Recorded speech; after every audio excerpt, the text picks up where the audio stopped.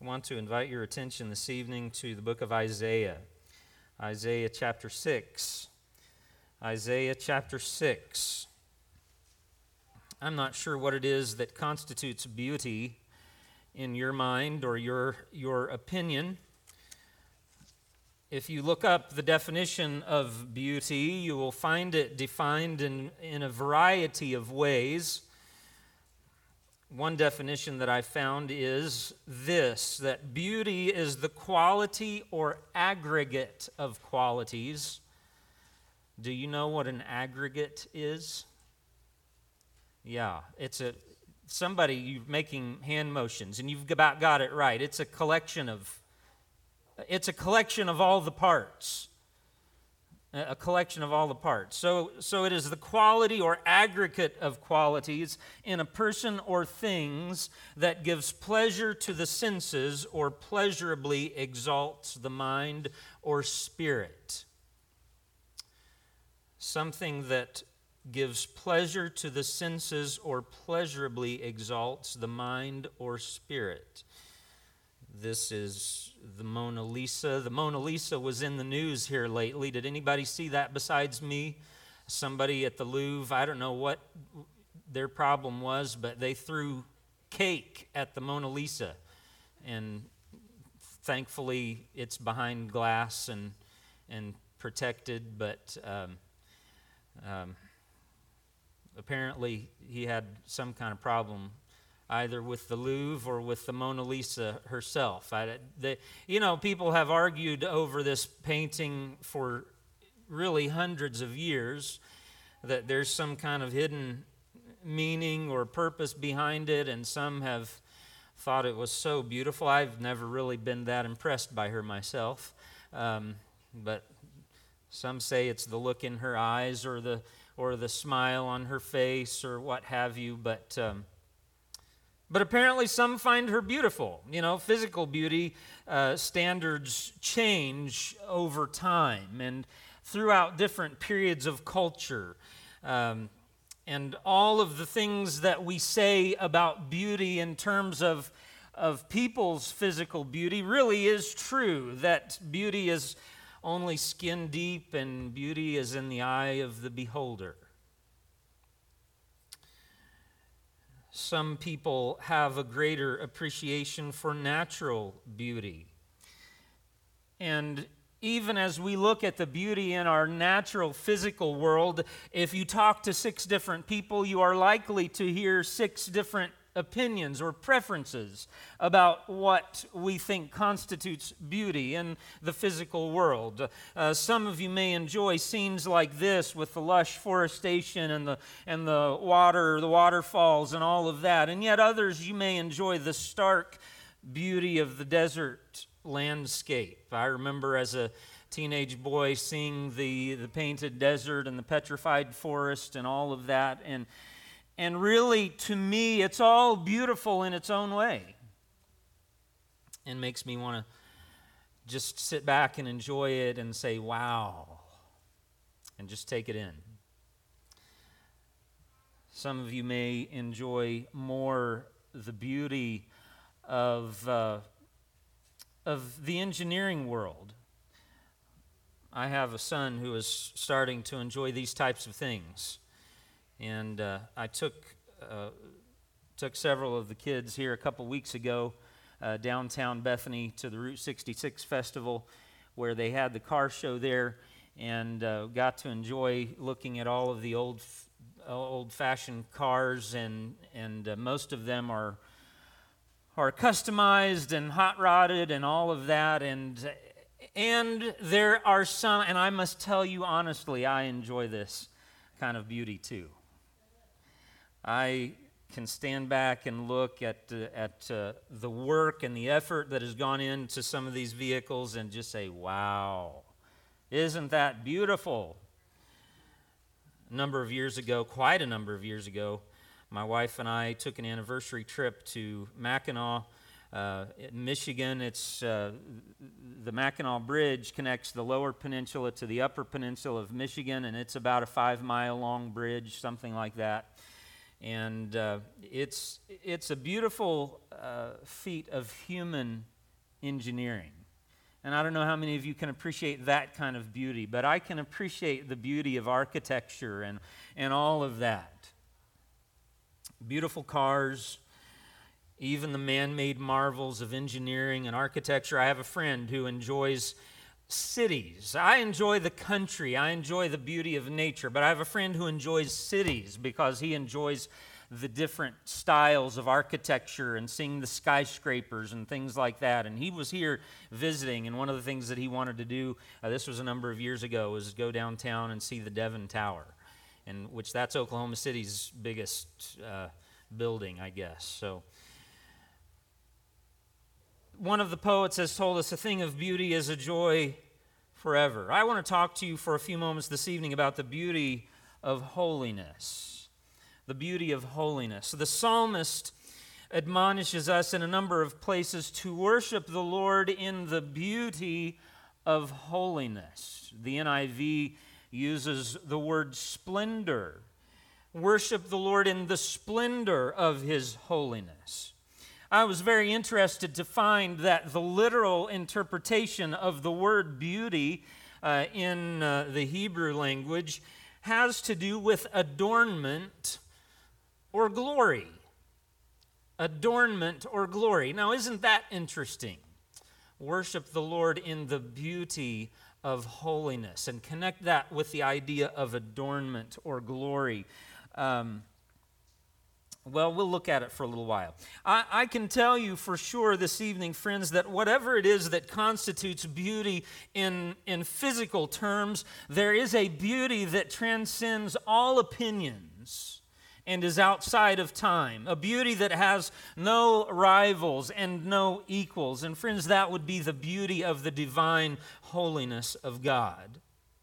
If we think about the separate words, we've already spoken about the meaning of the word beauty, that it is that quality or collection of qualities that pleasurably exalts the mind or the spirit.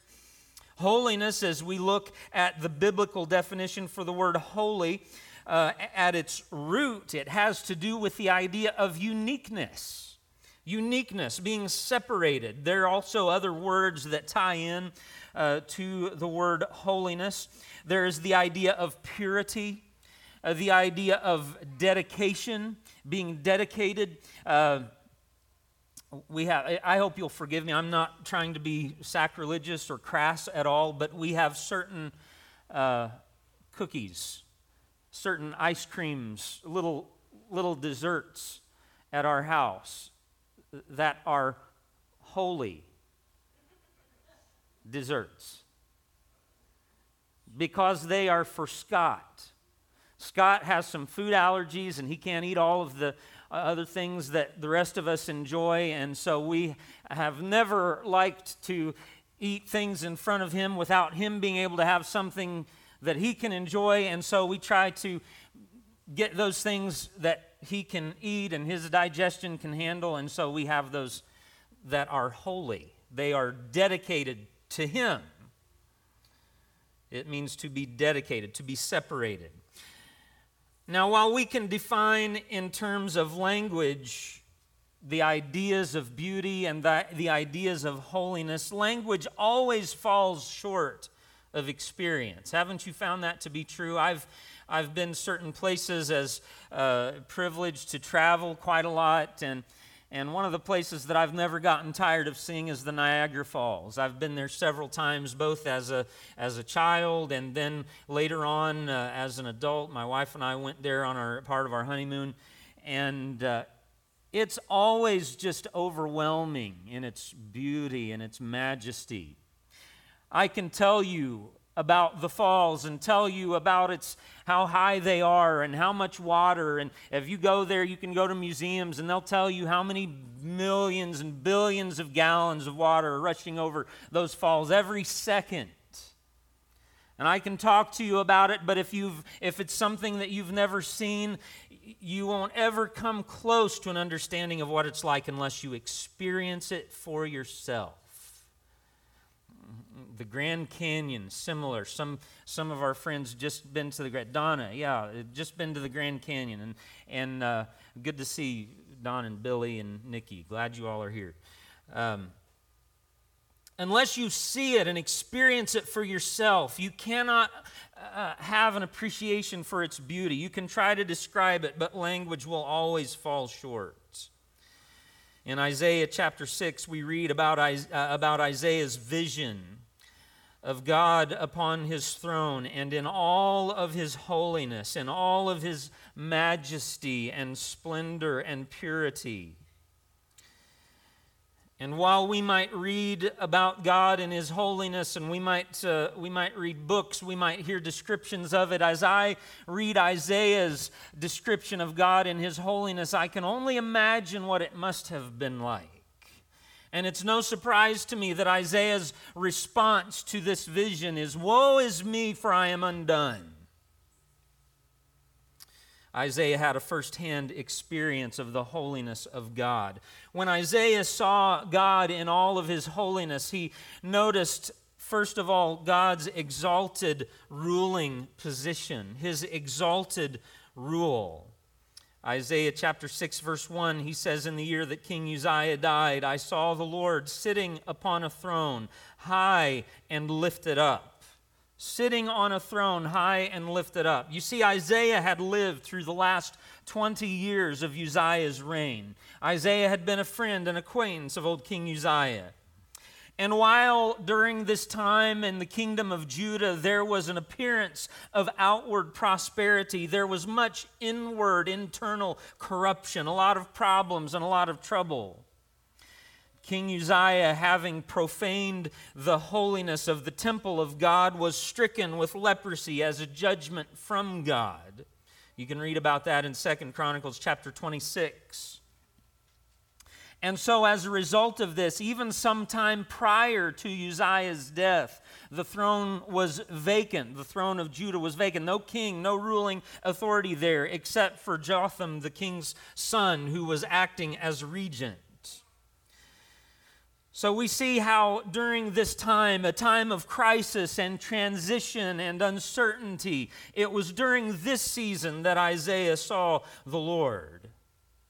You see, it was a time when the throne of Judah was vacant, and I don't know whether Isaiah needed the encouragement, whether he needed the lift in his spirit to be reminded that there was still a God in heaven who was ruling and reigning. But whatever the case, this was the setting that Isaiah was living under. No one sitting on the throne of Judah, but Isaiah has this beautiful vision of God sitting on his throne, high and lifted up, and he is reminded that the throne of heaven is still occupied. It has not been vacated. God is still ruling and reigning. Praise his name. Not only does he notice God's exalted ruling and reigning position, but his vision involves God in his transcendent majesty. His transcendent majesty. This is one of those phrases, one of those words that as I think about the words, I believe I understand intuitively what the words mean, but to define transcendent majesty, could you define transcendent majesty? Well, you break it down a little bit. The word transcendent means above or beyond the range of normal human experience. Something that surpasses the ordinary, something that goes beyond. And then the word majesty. You know, majesty is one of those words that you kind of know it when you see it. You know it when you recognize it when you see it. It's the idea of impressive stateliness or dignity or beauty. In other words, this is one of those settings that as Isaiah is serving in the temple setting and he sees this vision of God sitting on his throne, it's not one of those settings that you just sort of go bebopping into like you belong there and this is you're perfectly at home, you're perfectly comfortable. But no, it is a place of transcendent majesty. Isaiah goes on to describe what he saw there. He says that his train, the train of his robe, filled the temple, and above him stood the seraphim. Each had 6 wings. With 2 he covered his face, with 2 he covered his feet, and with 2 he flew. And one called to another and said, Holy, holy, holy is the Lord of hosts. The whole world is full of his glory. And the foundations of the thresholds shook at the voice of him who called, and the house was filled with smoke. Notice the seraphim, the burning ones, not to be confused with cherubim. They're different. The seraphim, they're burning ones. And apparently their role is to lead in heavenly worship. And they are there surrounding the throne, and each has 6 wings, and the faces and the feet are covered. The faces unworthy, even though these are angelic-like creatures. And understand, the Bible does not describe them to us as angels, but the only way I know to describe them is similar to angels. They are angelic-like beings. And they have 6 wings, and even though they are angelic, they consider themselves unworthy to look directly upon the holiness of God on his throne, and so 2 of their wings, their faces are covered, and 2 of their wings are covering their feet. I've heard different ideas about why the feet are covered. Some have said that the feet are symbolic of created beings. I've heard others talk about the idea of uncleanness, that because of uncleanness, that the feet are covered, something like that. But whatever the case, the faces and the feet are covered in a gesture of honor, a gesture of humility, a token of respect, and there is ongoing, continual worship taking place between these angelic creatures. They are continually crying out, Holy, holy, holy is the Lord God of hosts. You see, friends, divine holiness, the divine holiness of God is not just the best that we can imagine, infinitely better. It's not that.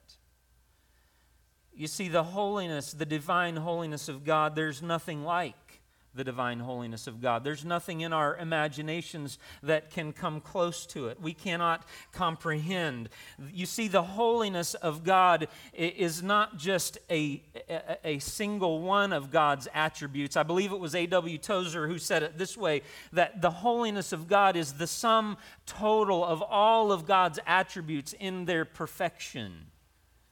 God is holy. It is not one of the things that he is, but it is everything that he is. And as Isaiah sees this vision of God in his transcendent majesty, he says that the whole house, the temple, was filled with smoke. You know, there are other places in Scripture that we read, times when God's glory was manifested in a physical way, such that those who were responsible for serving in the temple, for serving in the tabernacle, were not able to go in there because of the manifestation of the glory of God's presence in his holiness. In Exodus chapter 40 and verse 35, we read a time when Moses was going before God and coming into the tabernacle, and God's presence came down in such a real way, a manifest way, that a cloud of God's presence filled the tabernacle, and Moses was not able to go in. Similarly, in 2 Chronicles chapter 7, we read about the dedication of Solomon's temple, and in the same way as Solomon prayed that great prayer of dedication, the glory of God came down in a cloud and filled the temple and recognized Solomon's prayer of dedication, and God essentially responded to Solomon saying, "Yes, I will make this my dwelling place." and His glory filled the building such that the Levites and the priests were not able to enter because of the power of God's presence. I've heard stories in more recent days where God's glory was manifested in such a real and powerful way. I grew up as a young boy in the Indianapolis area, and I don't know whether you all know anything about the Indianapolis district of the Church of the Nazarene, but the old campground, the district campground, was Canby Camp, and there have been stories of some of the services that took place on those grounds and in that tabernacle where the people said that God's presence was manifested in such a real way. It was almost as if a cloud was hovering over the people's heads in that building. I had seen the picture before, and Brother Jim recently brought me a photocopy of the picture. Some of you may have heard of something that took place at the dedication. It was either the dedication or the groundbreaking. Which was it? The dedication of Penview Bible Institute, the Bible College in Pennsylvania, where a photograph was taken. And it was a photograph that was not doctored in any way at all. But when that picture was developed, it looks like a lightning bolt, a flash of light settled on the Bible that's being held in the hand of one of the men that's conducting that service. Amazing that God can be present in such a real and a powerful way, but also a little bit terrifying.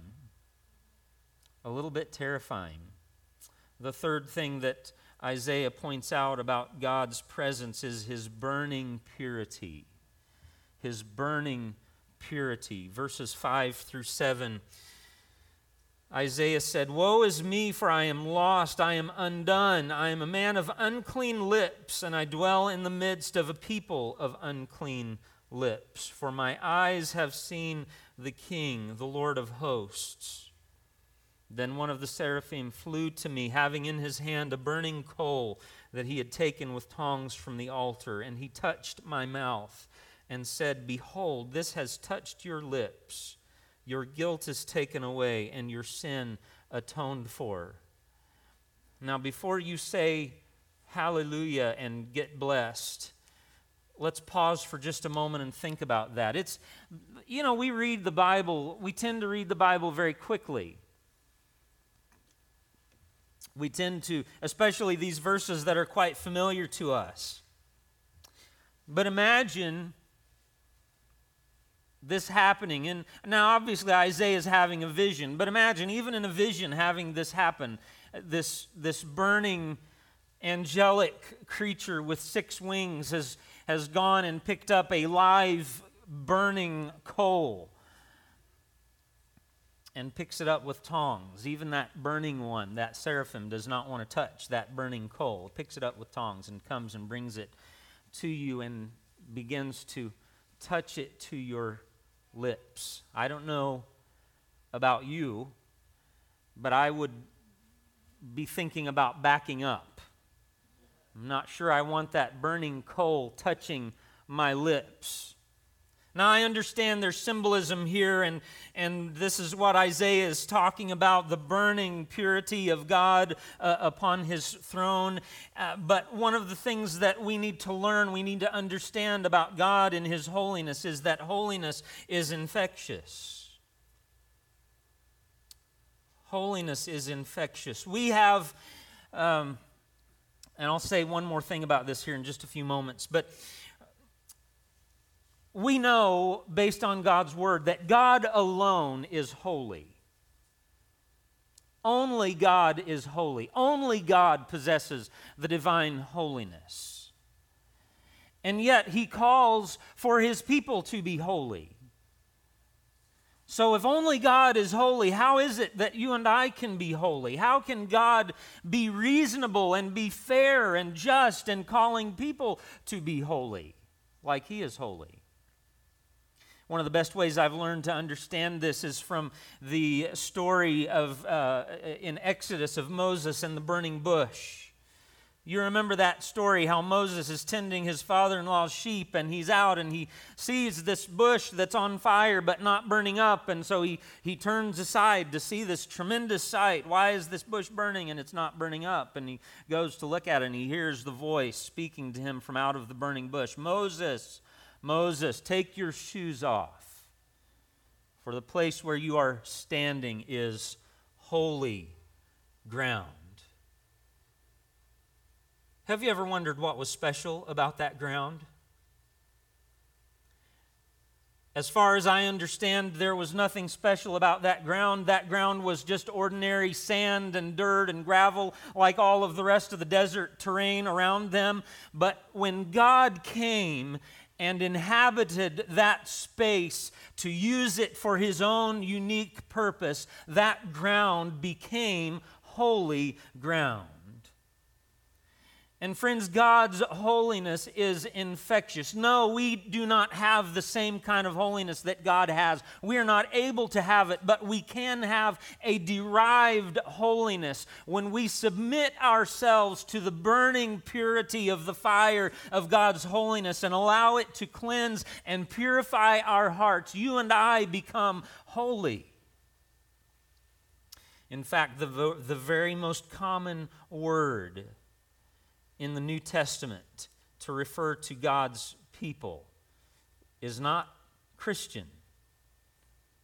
It's not disciple, but it is saint, which means holy one. Holy one. As I mentioned a moment ago, as we think about God and his holiness, his exalted ruling position. In another verse in Isaiah, I believe it's chapter 57, Isaiah gives us these words from God, who is the high and lofty one that inhabiteth eternity. He is seated high upon his throne. We think about God and his holiness and his transcendent majesty. It's that kind of thing. You know, transcendent majesty really is any kind of setting or situation where you are careful in how you speak and how you act. And if you do say anything or act any way at all, you want to say, wow. Wow, it's a awesome experience. It's a humbling experience. We think about God and his burning purity. And yes, the divine holiness certainly is beautiful, but also I think it's a little bit terrifying.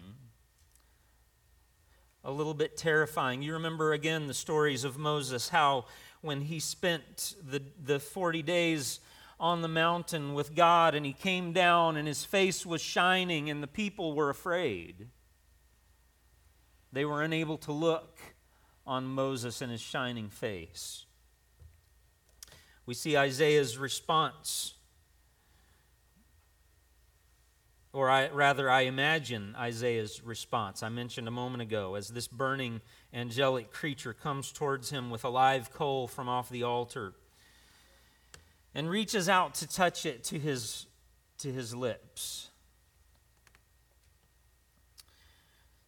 Yet Isaiah submits. Beautiful, seemingly terrifying. But I want to, in closing, open this up a little bit more and tell you that I think it is more beautiful than terrifying, and really less terrifying than we might imagine. You see, in the book of Revelation, there's another man who has a very similar vision. Revelation chapter 1 and verse 10.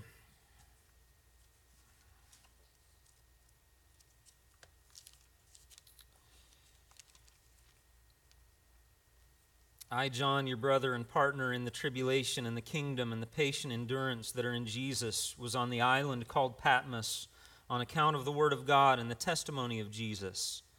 I was in the Spirit on the Lord's day, and I heard behind me a loud voice like a trumpet saying, "Write what you see in a book and send it to the 7 churches." Verse 12, then I turned to see the voice that was speaking to me, and on turning I saw 7 golden lampstands. Now let me pause here for a moment and ask you, in the Old Testament, where might you expect to find 7 golden lampstands? Anybody know? In the temple or the tabernacle? Yes, absolutely.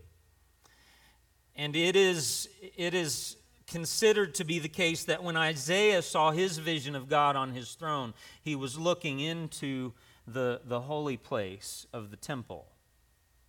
Here, John says he looks and he sees one standing amidst 7 golden lampstands, one like a son of man, clothed with a long robe and a golden sash around his chest. The hairs of his head were white like wool, like snow. His eyes were like a flame of fire, and feet like burnished bronze, refined in a furnace. And his voice was like the roar of many waters. In his right hand he held 7 stars, and from his mouth came a sharp, 2-edged sword, and his face was like the sun, shining in full strength. And when I saw him, I fell at his feet as though dead, but he laid his right hand on me, saying, "Fear not, fear not. I am the first and the last and the living one. I died, and behold, I am alive forevermore, and I have the keys of death and Hades." We understand this very quickly to be a vision of Jesus. He is the one who died and rose again, the one who is alive forevermore and has the keys of death and Hades. I want to try to connect some dots for you. John chapter 12, John here is talking about Isaiah. So we have Revelation chapter 1, John's vision of Jesus in the midst of the 7 golden lampstands. Here, John chapter 12, John is talking about Isaiah. And he quotes verse 40 from the book of Isaiah. "He has blinded their eyes and hardened their heart, lest they see with their eyes and understand with their heart and turn, and I would heal them." Isaiah said these things because he saw his glory and spoke of him. People, this is powerful. Who do you think Isaiah saw? We tend to read Isaiah chapter 6 and think that who Isaiah saw was Yahweh, was God the Father seated on his throne. But friends, I would submit to you that who Isaiah saw was Jesus in his pre-incarnate form. That's what John believed. He said it in John chapter 12, verse 41. I just read it to you a moment ago. And Isaiah chapter 6 itself supports this. Isaiah in chapter 6, verse 5, Isaiah said, "I have seen the King, the Lord of hosts." Actually, back up to verse 1. "In the year King Uzziah died, I saw the Lord sitting upon a throne." The word Lord there. Some of you know that in your Old Testament, when you see the word Lord in all caps, that is an indication to us that this is an English transliteration of the word Yahweh or Jehovah. But here is not that word. It's capital L and then little o, little r, little d, which is the word Adonai. Adonai. And often when we read that in the Old Testament, it is referring to this pre-incarnate appearance of Jesus. And I believe, friends, that is exactly what Isaiah was seeing, a vision of Jesus in his pre-incarnate form.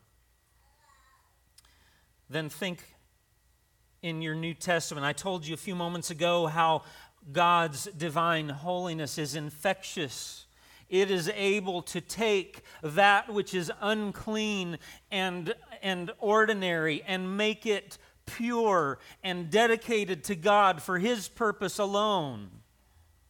We see this in the life and the ministry of Jesus when the lepers would come, and you know how the lepers were cast out of society, and they were forced to keep themselves separate from everyone, and they had to cover their faces and cry out, "Unclean, unclean." No one could approach them.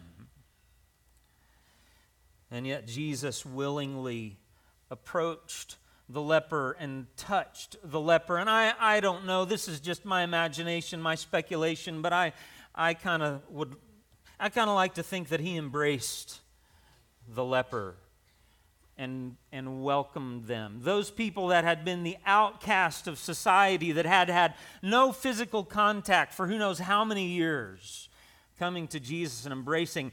And you see, the religious people of Jesus' day believed that the unclean would defile them if they got too close. But Jesus reverses that, and for the one that was unclean and willing to submit to his burning purity, his divine holiness was infectious, and it purified the leper.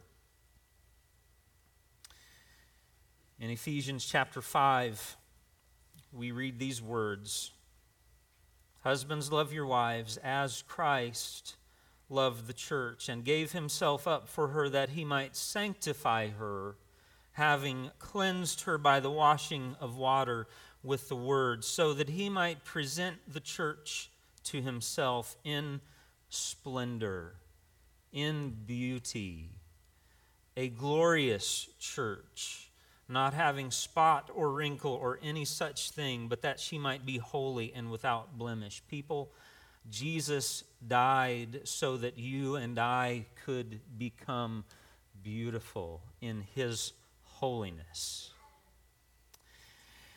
And I was trying to think of how to close this, and I can't think of any other way than simply to tell you my experience of having seen someone who was beautiful with the divine holiness of God. Have you ever felt that you saw someone who you thought, my, how beautiful they are, and it wasn't anything about an outward beauty or an outward appearance, but it was just someone who had the beauty of holiness?